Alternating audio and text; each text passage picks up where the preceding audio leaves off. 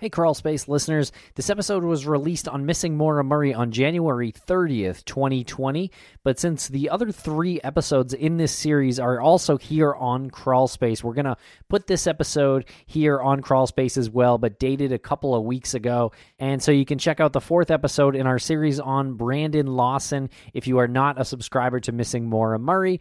However, we do suggest you subscribe to Missing Maura Murray, and there are links for that in the show notes. So thanks a lot for listening, everybody. And please consider donating to the GoFundMe if you can.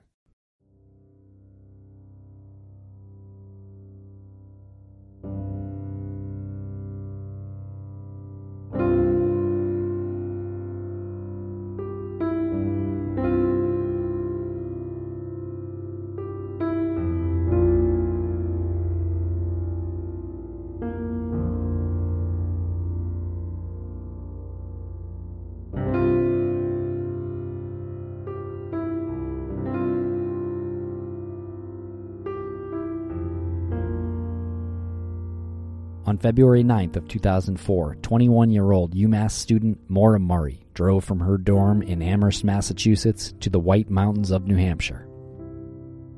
At approximately 7:27 p.m., Maura spun out her 1996 Saturn on a hairpin turn on Route 112 in North Haverhill. There has never been a credible sighting of Maura since. Maura is 5 foot 7 inches tall. She weighs 120 pounds, and she has brown hair and hazel eyes. If you have any information regarding Maura's disappearance, please submit it to us, the Murray family, at MauraMurrayFamilyDirect@gmail.com, or the New Hampshire State Police Cold Case Unit. This is Missing Maura Murray.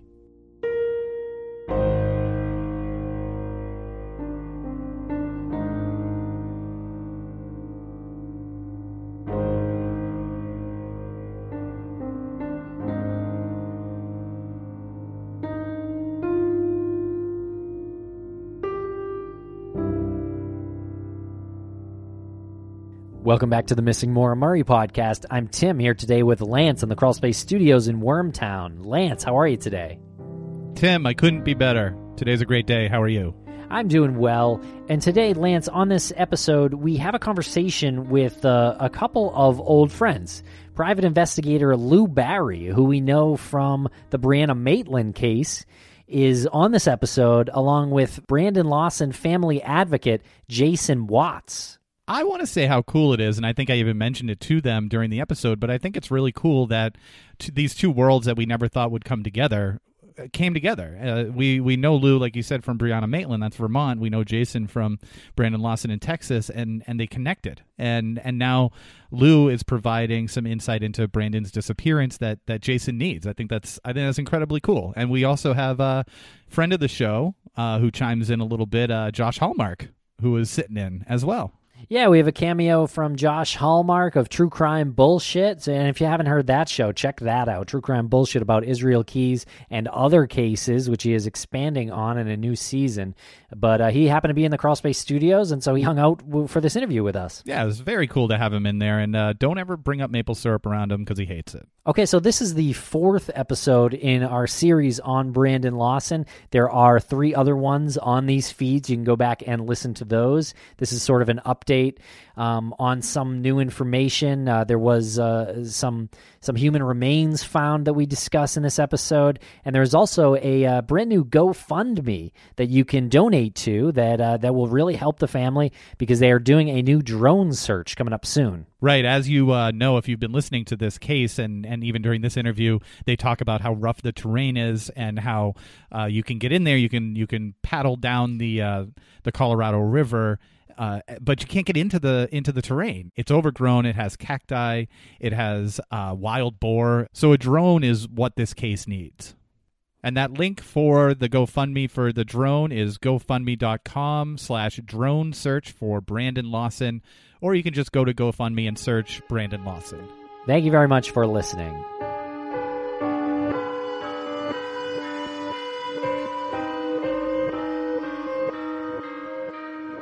Welcome to the show, Jason Watts and Lou Barry. How are you fellas today? everything's pretty good here in North Texas, except for the cold, rainy, cloudy day, I guess. Don't complain about the cold. It's 20 degrees here, Fahrenheit. Oh, well, you can keep all that. Thank you so much, guys, for taking time out of your day to talk to us about this. It's really interesting connection that was made, right? I mean, we know Lou from the Brianna Maitland case and Bruce Maitland, and we know Jason Watts from Brandon Lawson's case, and Jason actually took part in a panel with Bruce Maitland at CrimeCon, so a connection was made there. And now you've been working with Lou on this case, and it's really cool to see how things can come together sometimes. Yeah, it was actually kind of a coincidence that Brandon contacted me out of the blue. I really wasn't familiar with, Jason rather contacted me. I wasn't familiar with Brandon's case, but coincidentally, I think a week or two later, I happened to have a trip planned to Texas to visit my son, and Jason was only about an hour and a half or so away, so we made arrangements to get together and have coffee and talk over the case. So it was kind of a coincidence timing-wise. That's very cool. I was just so happy to have you willing to help me out. I knew someone with the experience that you have in law enforcement and investigations was just unparalleled, and I knew Brandon's case could only benefit from it. So I was just so happy to have you on board. Hard to do too much being as far as away, but it's been an interesting experience and interesting case for sure. Well, awesome. Before we get too deep into the topics of the day, just want to let people know that we have a good friend of the show in the Crawl Space Studios, the host and creator of True Crime Bullshit. We have Joshua Hallmark. Hey, thanks for having me. Hey, anytime. Thanks for joining us. Yeah. He recently moved to the New England area and graciously accepted our invitation, and he was deposited safely in the parking lot. Yeah, it was very luxurious, so thank you. And I'm just going to eavesdrop and watch you do your thing. Well, it's really important to have you here during this conversation about Brandon and how he's been missing and the circumstances and any subsequent investigations. Because you got really deep into your cases. You get really deep into them. You got really deep into Israel Keys and focused on the victims, which was something not a lot of people were doing at the time. So I think a lot of your thoughts and your contributions to this conversation are going to be very helpful, and maybe something that the four of us won't be able to see because, as they say, you can't see the forest for the trees sometimes. So let's pick it up with any update that you guys have, Lou and Jason. And Jason, I know you were down there recently in the area of where Brandon went missing. Can you tell us a little bit about that? Yeah. Before I get too deep, I just wanted to come out and say thank you to a couple of people. One of them is a guy named Dylan that lives down there in San Angelo. He's kind of my official helper from that area. He's was able to do some really cool things for us, like go to the courthouse, get us some records, and Dylan was nice enough to get on a kayak and kayak up and down the Colorado River a little bit and just have a look around, see if he could see anything. And unfortunately, at that time, the terrain was just too overgrown to see much. Now, what about a drone search? Did you have a drone too?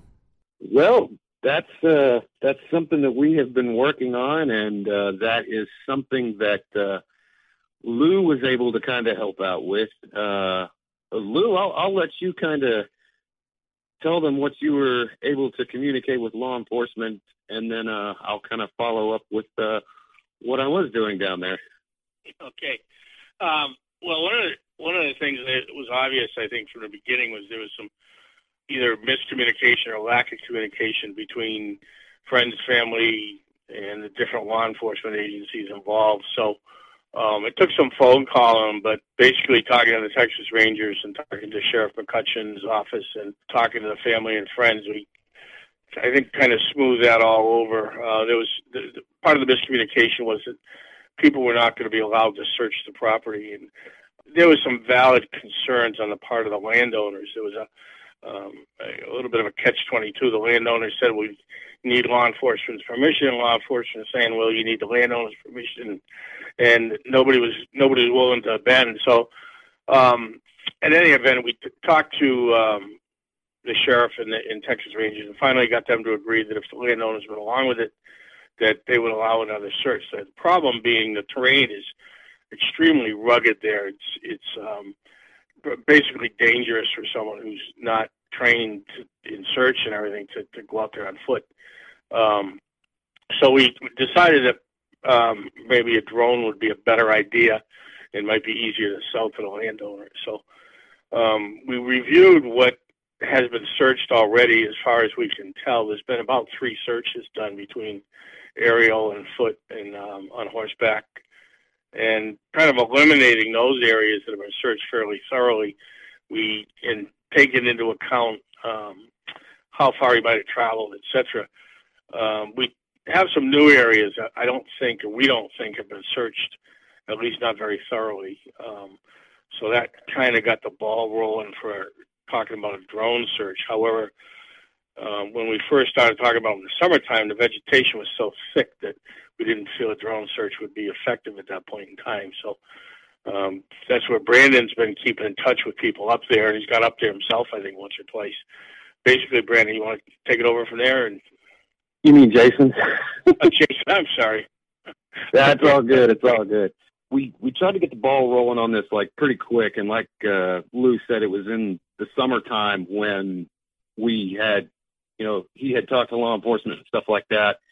And when I was down there, August 9th, matter of fact, the 6-year anniversary of his disappearance, I went down there to kind of clean up around the cross and put some flowers up and observe the terrain and vegetation to see how bad it was. And it was just horrible. There was no way a drone was going to be able to see through some of that thick brush and grass. So Lou and I decided to, wait and see if the summer heat would kill some of that off. I sent Dylan, the guy that helps me out down there, back out there in October. And he sent me some pictures and he said, dude, there's no improvement. It's not good now. And so I said, okay, well, let's wait and let hunting season kind of get finished up. And let's see if some of the cold weather will kill more of that grass off. And so I went back down there, not this past Saturday, but the one before, to again clean up around the cross and observe the terrain. And the terrain had improved drastically. In the meantime, between summer and now, I had been in contact with a few drone pilots to try to see if they would come out there and use their drones. And I made contact with one man by the name of Chris with ATG Cinema there out of Abilene. And I told him, hey, this is what we're doing. Do you think you might be able to help us out? And he said, yeah. And he actually met me down there this past weekend before last. And we did not fly the drone over any personal property. Since we have not got the response back from the landowners yet, I told them, hey, let's not shoot this thing over any personal property until, we're sure they're okay with it. But can you just kind of send it up and maybe over the river? Because the river is not private property. And see how well the drone can see. And he said, yeah, sure. So we shot it up to about 100 feet and took a look down at the river, and the drone could actually see very well. So Lou and I feel that now's the time to rock and roll. I have a quick question for you. How do you know what is personal or private property when you're standing on the road and you have a drone up there? Is there distinct like property markers, maybe stone walls or anything? Well, most of the private properties are fenced off. So as long as you don't cross the fence and you're on the roadside part of it, you're not on anybody's personal property. Okay, gotcha. I was just creating the mental image for myself. Well, it actually took a good bit of research to look at the maps and the different parcels, and then determine the property owners. And from that, I think was it Dylan or someone else, Jason, that actually went to the clerk's office and got the property owners' addresses so that we could seek permission from them. But it's been a lengthy process. Yeah, that was Dylan that was nice enough to go there and do that for us. I was actually going to do it on the 9th when I went down there, the 9th of August, and the courthouse closed at 1 o'clock, and I got there at like 1:05, so I just barely missed it. So I called Dylan and said, "Hey man, can you go check that out for me?"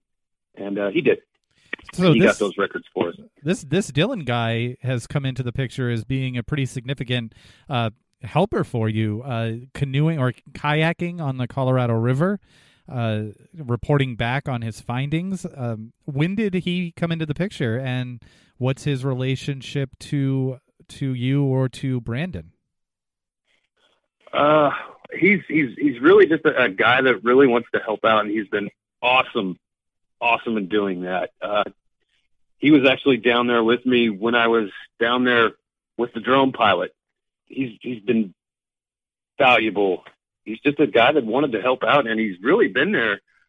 I think I started talking to him early last year, and yeah, like I said, man, he's just been a great help. Oh, shout out Dylan. Yeah, shout out and thank you to Dylan. And so anything like of great interest that was found during these moments during these times? Well, when he was on the river in the kayak, at that time the terrain was still growing up pretty good, and I think he was out there for a few hours, and he texted me and he said, "Dude, this grass is so thick that if there was anything in there, I'd never be able to see it." So it's grass, like heavy grass around the river. Yeah. I mean, I know I sent you guys some of the photos. Yeah. You can see it. And even if you go to like a Google map street view, you can see how some of that grass is just, it's almost as tall as I am in some places. Yeah, and from the water, it seems like it's up higher than you're able to see. Like if you can stand in a canoe or like stand on a ladder in a canoe, you'd have a much better chance, I think, of seeing into that grass. Which obviously by no means condoning standing in a ladder. Obviously, isn't realistic. Yeah. Yeah. Speaking of which, he actually took his paddle and he stuck it down in the water just to see how deep the river was, and he said, "Man, this thing ain't no deeper than 6 inches." Yeah, it didn't even cover up the full end of his paddle. And that was over the summer, around the same time Brandon went missing. It was probably around the same level. I know Deputy Neal commented that the deepest point of that river when Brandon went missing was only about knee deep. You know, while he's on the subject of Dylan, I think it's appropriate to point out that the value of podcasts, because they do spread the news on the case, and people like Dylan who may never otherwise been aware of it get involved. I mean, you think about it, would be impossible for me on the other side of the country, basically on the East Coast, to go out there and do the things that he's doing. And even for Jason, who's 3-4 hours away from there, it's extremely difficult to be make a run out there, just check courthouse records. So getting people involved that are interested is really a huge assist to the families and friends of the missing person. Absolutely. And Jason, while you were down there, you took a little audio kind of under that bridge or right near that bridge? Actually, I was not near the bridge at all. Oh, okay. Where were you? I was basically standing along the wrong side of the highway, right there by where Brandon's truck was found. Okay, so the audio that you sent was recorded right around the spot where Brandon's car was found? Mm-hmm.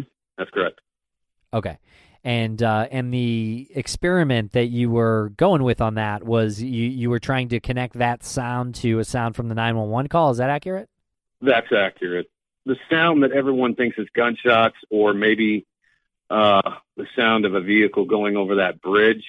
I've been under that bridge with an audio recorder.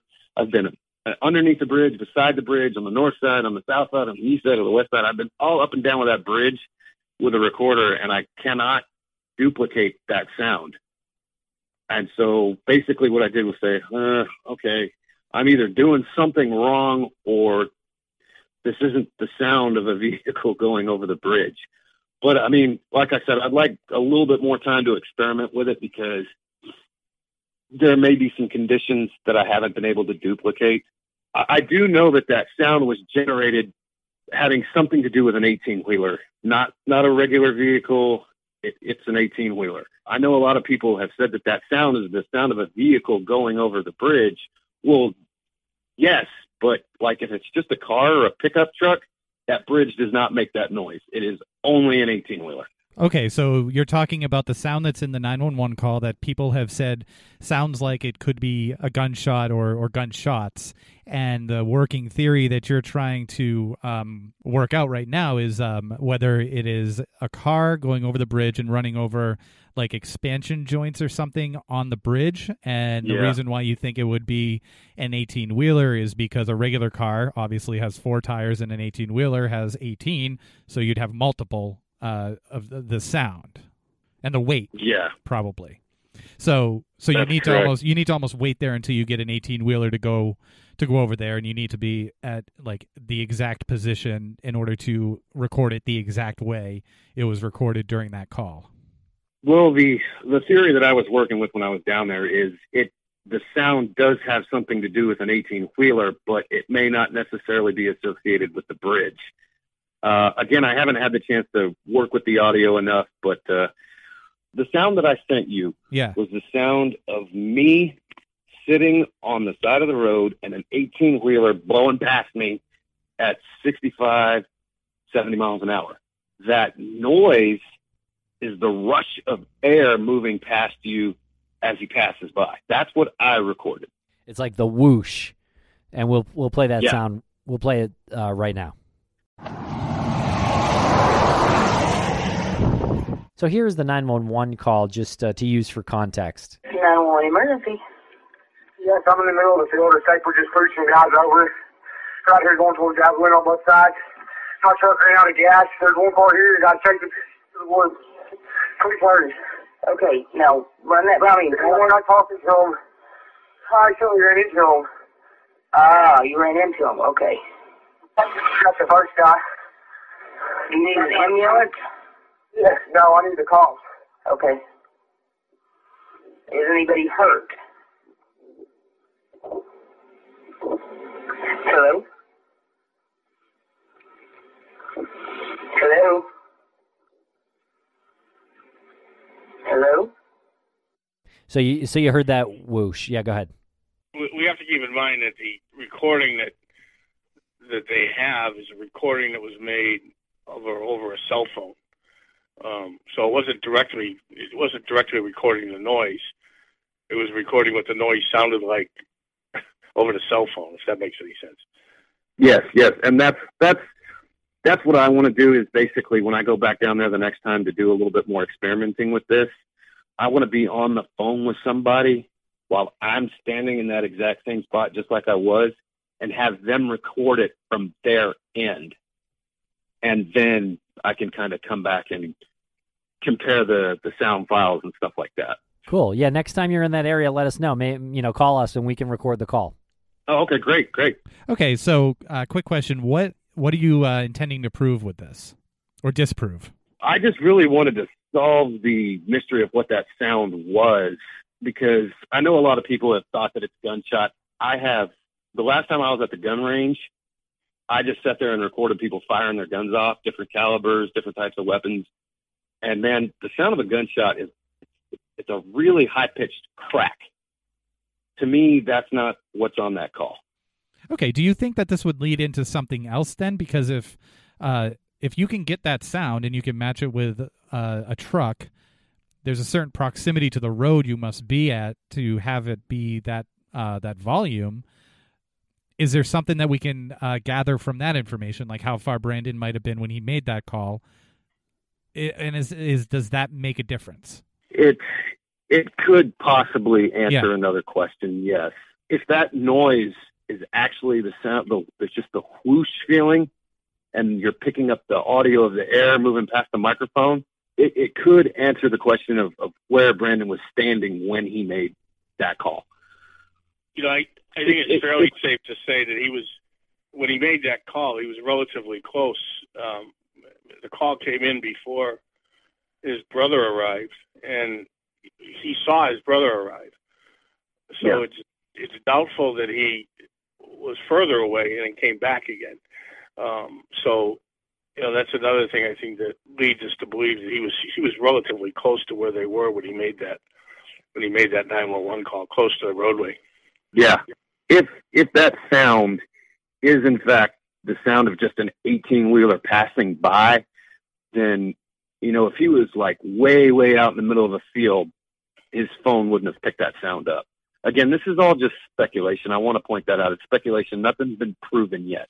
No, but it's always good to know that you're doing these field researches to disprove or to bring some fact a little bit more into the spotlight, because you never know. Maybe somebody hears this conversation and they remember they might have been on the road that night or something. Just Sure. like anything that you can do, whether it's in the field or getting friends like Dylan to go out there and check things out is important. Yeah, and speaking of friends like Dylan, Jason, I wanted to ask, was Ledessa and the family ready to launch a GoFundMe? I'm going to set up the GoFundMe through me to pay for the drone pilot services. So keep an eye out for that, ladies and gentlemen. I'm trying to get that set up as quick as I can, because we are going to have to pay our drone pilot for going out there. He's going to have to make, a few trips, and that starts to get a little costly. So yes, I will be setting up a GoFundMe to pay for the drone pilot's services. Look for that to come out pretty soon. Okay, great. There'll be a link in the show notes. Now, also, there was an article that you shared with us, Jason, a while ago about this skull that was found in Texas, in Ector County, Texas, and this was in October of 2019. Yeah, so the skull was located in Gardendale, which is a community on the north side of Odessa. That's about 2.5 hours to the northwest of Brant. I just want to state that because I know a lot of Brandon's family listens to these podcasts, and I don't want them to become upset or panic or anything like that. But this is a situation that we are keeping an eye on, because the medical examiner who took a look at those remains was able to conclude that the remains are from a white male between the age of 25 and 35 and has been deceased anywhere from 2 to 5 years, possibly longer. Now, as you guys know, that information does fit a certain number of Brandon's criteria. And I'll kind of let Lou explain how he was able to make contact with the medical examiner and where the things sit as of right now. Yeah, we had a bit of difficulty communicating with the sheriff's department out there for whatever reason, Ector County, I believe. But eventually got a hold of the medical examiner's office. We confirmed that the what had been found had been sent up to for DNA examination, and coincidentally, the NamUs and CODIS exams are done at North Texas University, which is not that far away. So the materials up there now being analyzed for DNA match. Brandon's DNA has been submitted, so we're just kind of it's a long shot for sure. It's about I think 120 miles maybe away from where Brandon was last seen, but it's not totally out of the question. If you go north into Brant and then leave the highway and take I think is it 158, Brandon? Is that it? 158 out of Brant. It brings you right over to Midland, Texas. And Gardendale's just a stone's throw from Midland. So, there's a possibility that he was picked up by a vehicle, whether it be a tractor trailer or a civilian vehicle, and got a ride out of the area and wound up getting dropped off either in Gardendale or in that vicinity, and then whatever fate he met after that is speculative. But it's again a long shot, but it's not totally out of the ordinary. And in fact, I think Jason's done a little bit of research and as far as unsolved in that time period. And I think Brandon was the closest, wasn't he, Jason, geographically? Yeah, I basically scoured through NamUs and the Texas Department of Public Safety's website looking for any other missing person cases that fit the age group and time of possible, being there. And there are other cases in Texas where you have a 25 to 35-year-old male going missing in that same time range. But yes, Brandon's case is the closest case to that area that I've been able to find.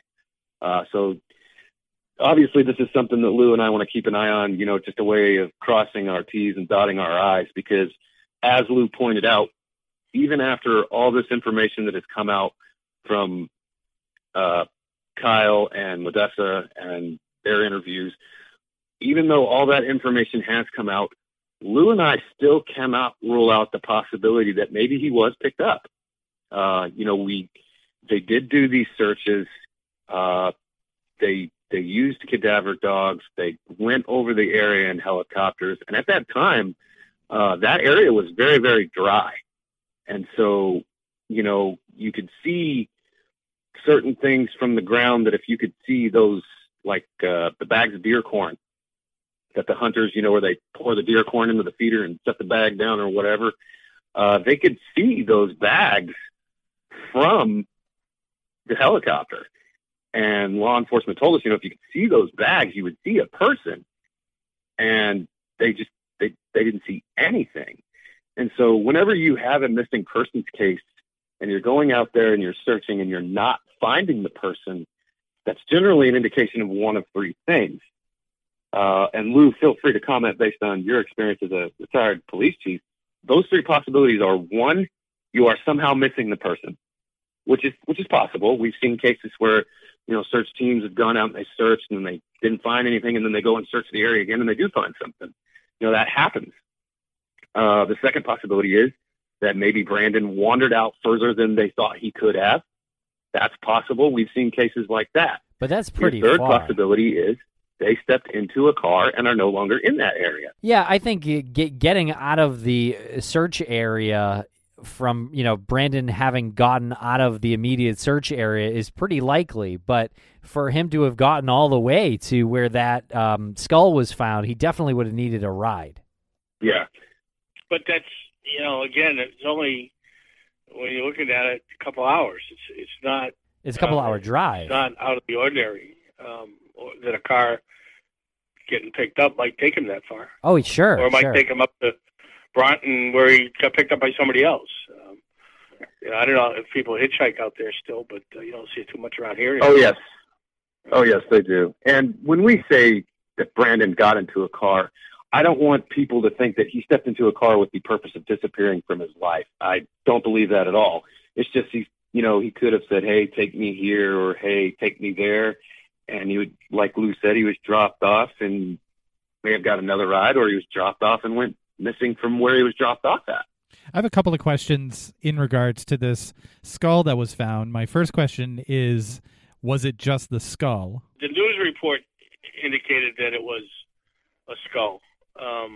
However, there's some indication that perhaps there was additional bones with the skull.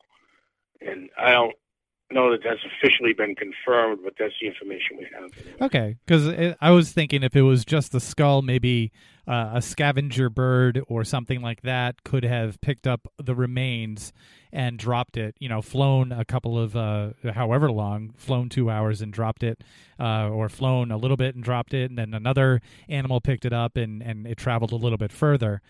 So that was just where my head was at with that. My other question is, I'm looking at one of the news articles from News West 9, and it says that it was found near a tank battery by a rancher and his son while they were working with some cattle. I don't know what a tank battery is. What is a tank battery? Come on.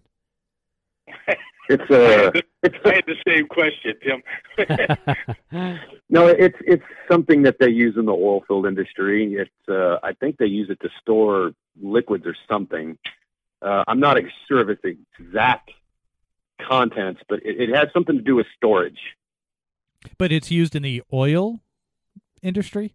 Yeah, it's used by the oil fields to store liquid. I don't know if they store crude oil in it or if they store caustic chemicals in it that they need for the job. I don't know exactly what is put into those tanks, but those tanks are for storage purposes. If you look on Google Earth, in that vicinity, there's the landscape is littered with these small little facilities of some type that are otherwise out in the middle of nowhere. So wasn't Brandon in the oil industry?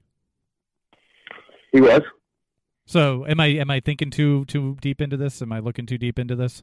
No. I mean, I don't. I mean, he was in the oil field industry. Right, but there's a lot of them in Texas. Say that it's too far out of realm for. Like, would he know that this existed?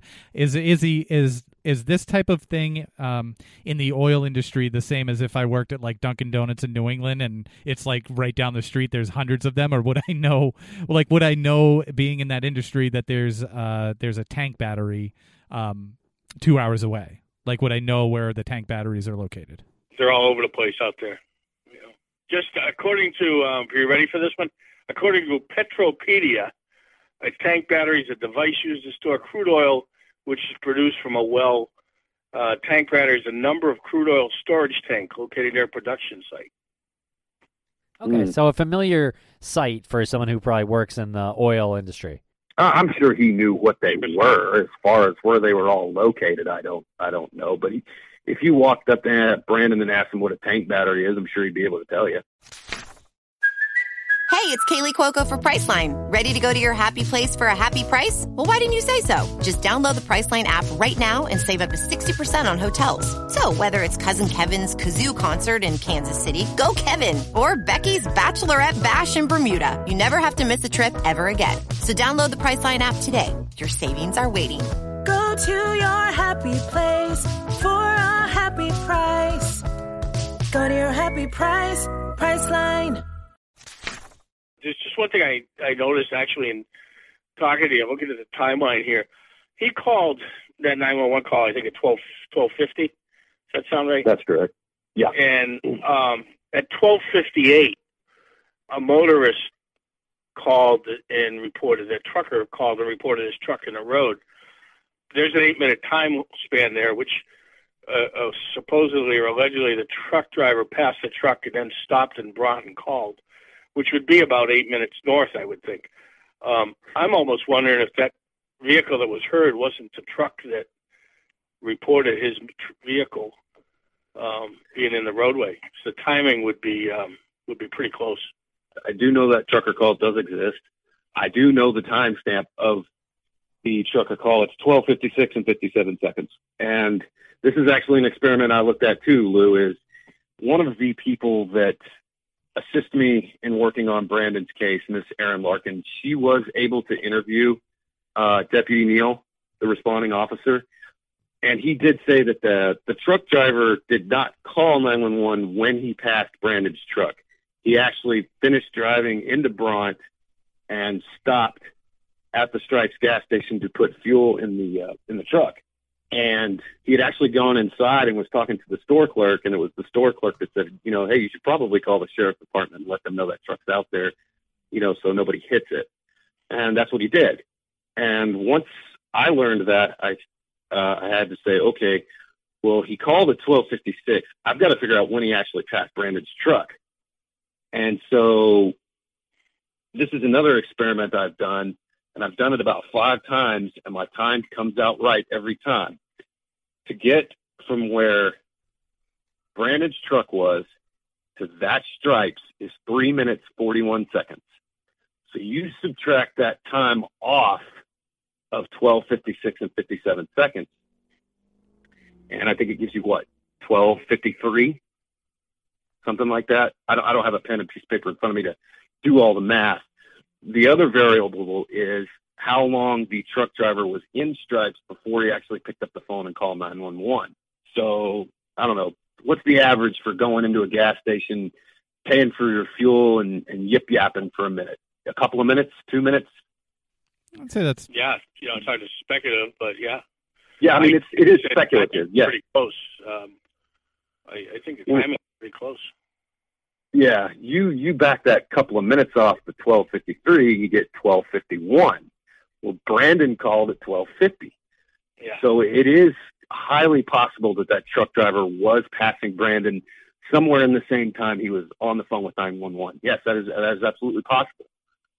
Interesting, but he doesn't mention that he saw Brandon or anyone in that 911 call, I take it. He just saw the truck, but he may not have. If Brandon was standing off the road in the brush, you wouldn't have seen him. Right. All right, so let's get into some of these questions that we put out there for the community, and we asked for some emails related to this case for you two fellows. So here's one from Kay. She says, I was wondering if you could look at what happened to the truck after Brandon disappeared. Did the family or a PI look at getting the car examined, or did they get it examined? Did the truck have manual or electric windows? The implication is that if the truck had electric windows, then the deputy should not have been able to put the windows up because he should not have had the keys. That particular model of F-150 that Brandon was driving was an XL. An XL is basically your basic model line, nothing fancy, no bells and whistles. I actually have an XL F-150 for my work truck, and it has manual windows. So it's probably a safe bet that Brandon's truck had manual windows. Okay. And then we have a question from Heidi in California who wants to know why private property owners near where Brandon went missing weren't legally forced to allow search parties to come investigate for evidence or a body. Isn't there a way for them to get a search warrant for those properties? Lou, since you have the law enforcement background, I'll let you answer that one. Okay. First of all, a search warrant would have to be obtained by the police department. Private citizens, aren't going to get a search warrant. And the police have searched there. And I think they've searched, and on more than one occasion, both the Rangers and the Sheriff's Department, and they are apparently satisfied that there's nothing to be found in the location that they have searched. The homeowners understandably don't want private citizens running all over their property, both for the fact that, they'd be trespassing and it's dangerous. They don't want the liability of someone, falling and getting hurt or whatever. So it's not so much that the homeowners, are refusing the search. They just don't want a search done without law enforcement involved. And law enforcement has pretty much said, well, we're done. We've searched, we searched, we searched. They've had, they've done it by aircraft, they've done it by horseback. Ranger Hanna has, covered the area himself on horseback, and he, they're at the point where they feel firmly that there's nothing to be found. And then I just had a follow-up question on that. I know that his phone pinged about 3 miles away. The final ping was 3 miles from where his car was found. Was that area searched? Not well. We don't believe so. Not where we want to search, and that's one of the reasons why we focused on that area. The initial searches, if I'm not mistaken, were more southerly, closer to the vehicle, and went out east and west rather than north. Is that right, Jason? They did kind of fan out in all directions a little bit, east and west, yeah, and they did go north and south a little bit. The problem with the cell phone ping, it doesn't give you a accurate geographic position of where Brandon was. Cell phone pings work by multiple towers triangulating the signal. Well, the problem was at the time, Bront only had one tower, so it can't triangulate the signal very well. It has to go off signal strength. Basically, the closest analogy I can give people is you take that area there, kind of by the river, throw a dart in the middle of it, and then draw you a big old circle around that dart. Brandon's somewhere in that circle when he made that call. And so it's hard to get an accurate location of where he was.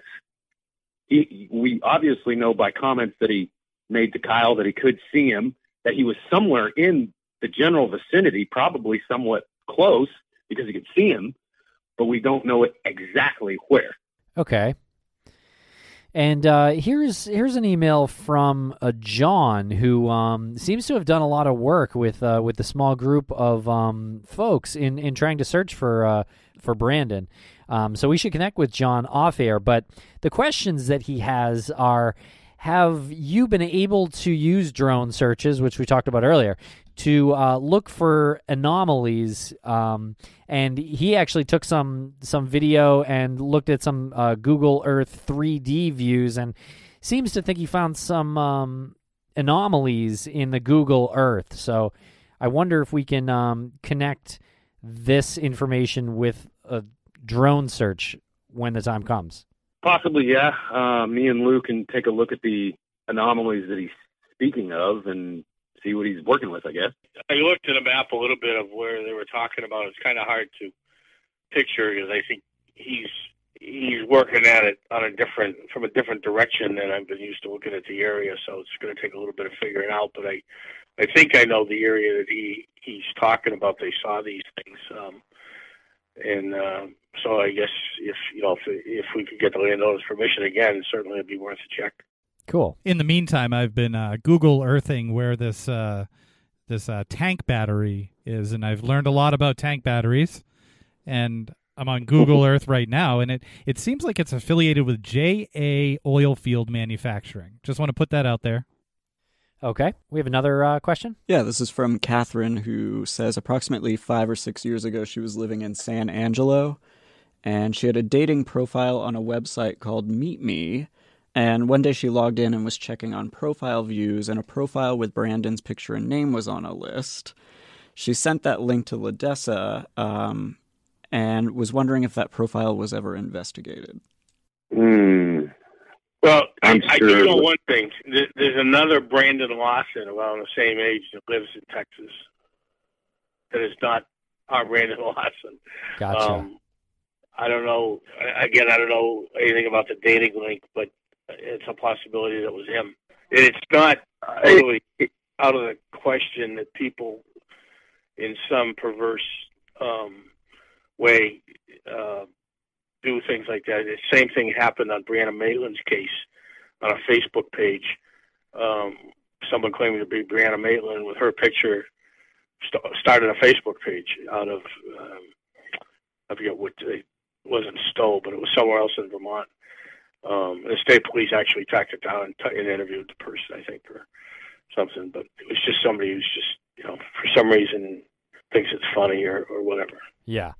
Now, on the similar topic, I remember the story about a laptop being found, and it had a story on there about Brandon Lawson, and it sort of implied if the writer of that article had picked up Brandon, this is what the account would have been. Now, I know we got some emails about that and some comments about that on YouTube, too. Do either of you guys know if that was investigated completely, thoroughly? That was investigated. That laptop was turned over to law enforcement. They took a look at it, and I think they told the family it was a dead end. Okay. Speaking of which, I know another question I'm sure you guys have gotten, because I've gotten the same question, is, was the guy that went with Kyle Lawson to look for Brandon that night talked to Chris? Yes, he was. The Texas Ranger did track him down and speak to him. And the neighbor that LaDessa mentioned to you guys in her interview, yeah, that Brandon had called that night, the Ranger did track him down and talk to him as well. Nothing came out of those interviews that we're aware of. So I'm sure the Ranger was satisfied with the statements that he got from those two guys. Cool. Thanks for clearing that up. I just want to. I'm still hung up on this tank battery. Brandon being in the oil industry. There's a body found next to a location that has a lot of people there. A lot this isn't like remote. These people go to these tank batteries and check them out on more than once or twice a year, I would assume. Anyway, keep in mind you don't know how close to the tank battery the remains were found. They could have been found several hundred yards away from it, and that's just the closest landmark that they observed when they found the remains. There could be, a few explanations for that. One other announcement that I did have. As you guys know, I attended CrimeCon last year, and that was an awesome, awesome event. I met a lot of great people, including the people that help run private investigations for the missing. That is the most wonderful group of people I have ever come across in my life. It was an honor to meet Bruce Maitland, Michelle Kazuba. She is just totally awesome. She has been kind enough to allow me to, write a couple of articles for their blog. I wanted to give another shout out to Sarah Turney. I have spoken with Sarah about possibly doing a panel with my LaDessa at this year's CrimeCon. So we're going to talk about that as the event gets closer. LaDessa is attending CrimeCon this year. I will be back as well to assist her. Hopefully Lou makes it, because I know LaDessa does want to meet with Lou at CrimeCon. And so that's going to be a really, really awesome event in Orlando. I'm still looking forward to that. So if you are planning to attend CrimeCon in Orlando and you would like more information about Brandon's case, we're planning on having a table set up. Please stop by and talk to us. This is Josh. I just had a quick question following up on the skull that was found. Do you know about how far from a road that it was discovered? I don't know. Do you, Lou? Which tank battery, you mean? Yeah, I know it was on private property, so I'm wondering, was it possible for someone to drive this person out there, or are they running through a field to get to this place? I imagine if they store oil, I would think it must have vehicle access. I mean, they must maintain it somehow, so assumably there must be some type of vehicle access to the locations. But I have no idea exactly where it was. All I know is it was in Gardendale, and that's about as accurate a description as we've gotten until, unless it turns out to be Brandon, then we'll probably never know. If it does turn out to be Brandon, then obviously our efforts are going to shift away from Bront to the Gardendale area, and that's where we'll probably try and get another wide-scale search done, looking for the items that we're looking for: cell phones, sneakers, clothing, things like that. And then, was this pretty close to a major highway?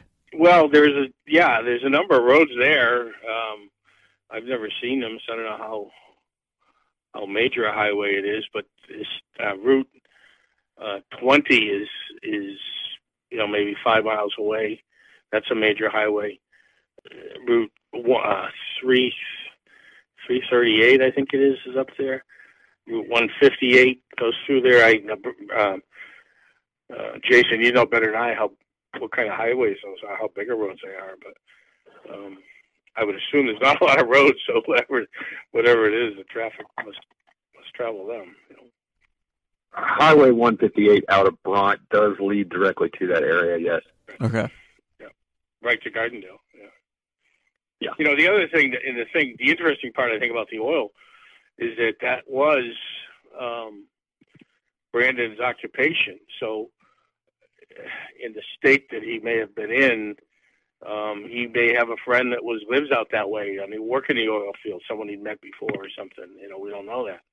So that possibility, maybe he decided, well, that's where I'm going to head. I don't know. I'm just speculating, obviously. But that is an interesting connection, the oil angle. I wonder if they can search the tanks. The tank? If they can get in there and search the inside of the tanks. I don't know. It's a good question. From what I can see, what I can tell by the looks of them, they almost look like water tanks. If you picture what we have out here for a water tank. Yeah, they're kind of like silos, like little silos. That's what it seems exactly. Like. But so I'm not saying specifically for Brandon. I mean, you found a skull there. I wonder if the next step is to look into would they go into the tanks after finding a skull next to these big tanks? Yeah, no, it's that's interesting. It is interesting, and yeah, depending on the state he's in, yeah, he could see something that looks familiar and go towards it. I could see that, but my and that would be great if this case can be closed with finding Brandon. Obviously, that's the goal. It just seems it's quite a ways. He definitely would have needed to get a ride or run for hours and hours and hours, and then probably get inebriated again on the way or something like that, and then you're talking the next day, daylight at that point. But at least. Again, at least, yeah. who knows? A lot of possibilities. It certainly is startling that the specs sound like it could be him with the age range and with it being a white male. Well, I mean, the possibility is there, but I mean, there are plenty of other oil field workers in that area that are that age range. It's like I said, it's one of those things you just keep an eye on to cross your T's and dot your I's. I don't think Brandon would have been able to walk that far, especially not in that heat. He would have had to have gotten a ride. But I mean, clearly these remains do belong to somebody. So you definitely want to get the answer on who it is, because somewhere out there's a family just like the Lawsons that need an answer. Yeah, exactly. And didn't he just got a new job, right? Refresh my memory. He just got a new job. And where do you know the name of the company that he just worked previously, and what was the new company, if you happen to know? The name of the company he was working for was Renegade Oil Well Services, and I can't remember the name of the new company he was supposed to start. I want to say it was Superior Well Services, but I can't swear to it. I was just curious. Cool. Is there anything else you guys want to hit? No, let's keep our fingers crossed, both in the drone search and in the couple results from the lab coming back in a timely manner. I don't know how long it will take. I don't know how big a priority a case like this is. Probably not as big a priority as as an active case that they might have. But let's keep our fingers crossed, anyways. I'm going to end on this. Look, I know after this amount of time has passed since Brandon went missing, that a lot of people think that after everything that's happened and all the new information that's come out, that I just want to say I firmly still believe 100% beyond a shadow of a doubt that Brandon will be found. I don't know when, but the day is going to come. Hopefully sooner rather than later, especially with these drones getting up in the air. Well, maybe we can find some evidence, but I'm going to continue to stand behind the Lawsons and help them push for answers until the day it's over. And one day, I'm going to get to drive out to that cross and tip my hat to it and tell Brandon thank you for the respect that he showed me. And I'm going to stand behind the Lawsons while they take that little plaque that says missing off that cross, because he won't be missing anymore.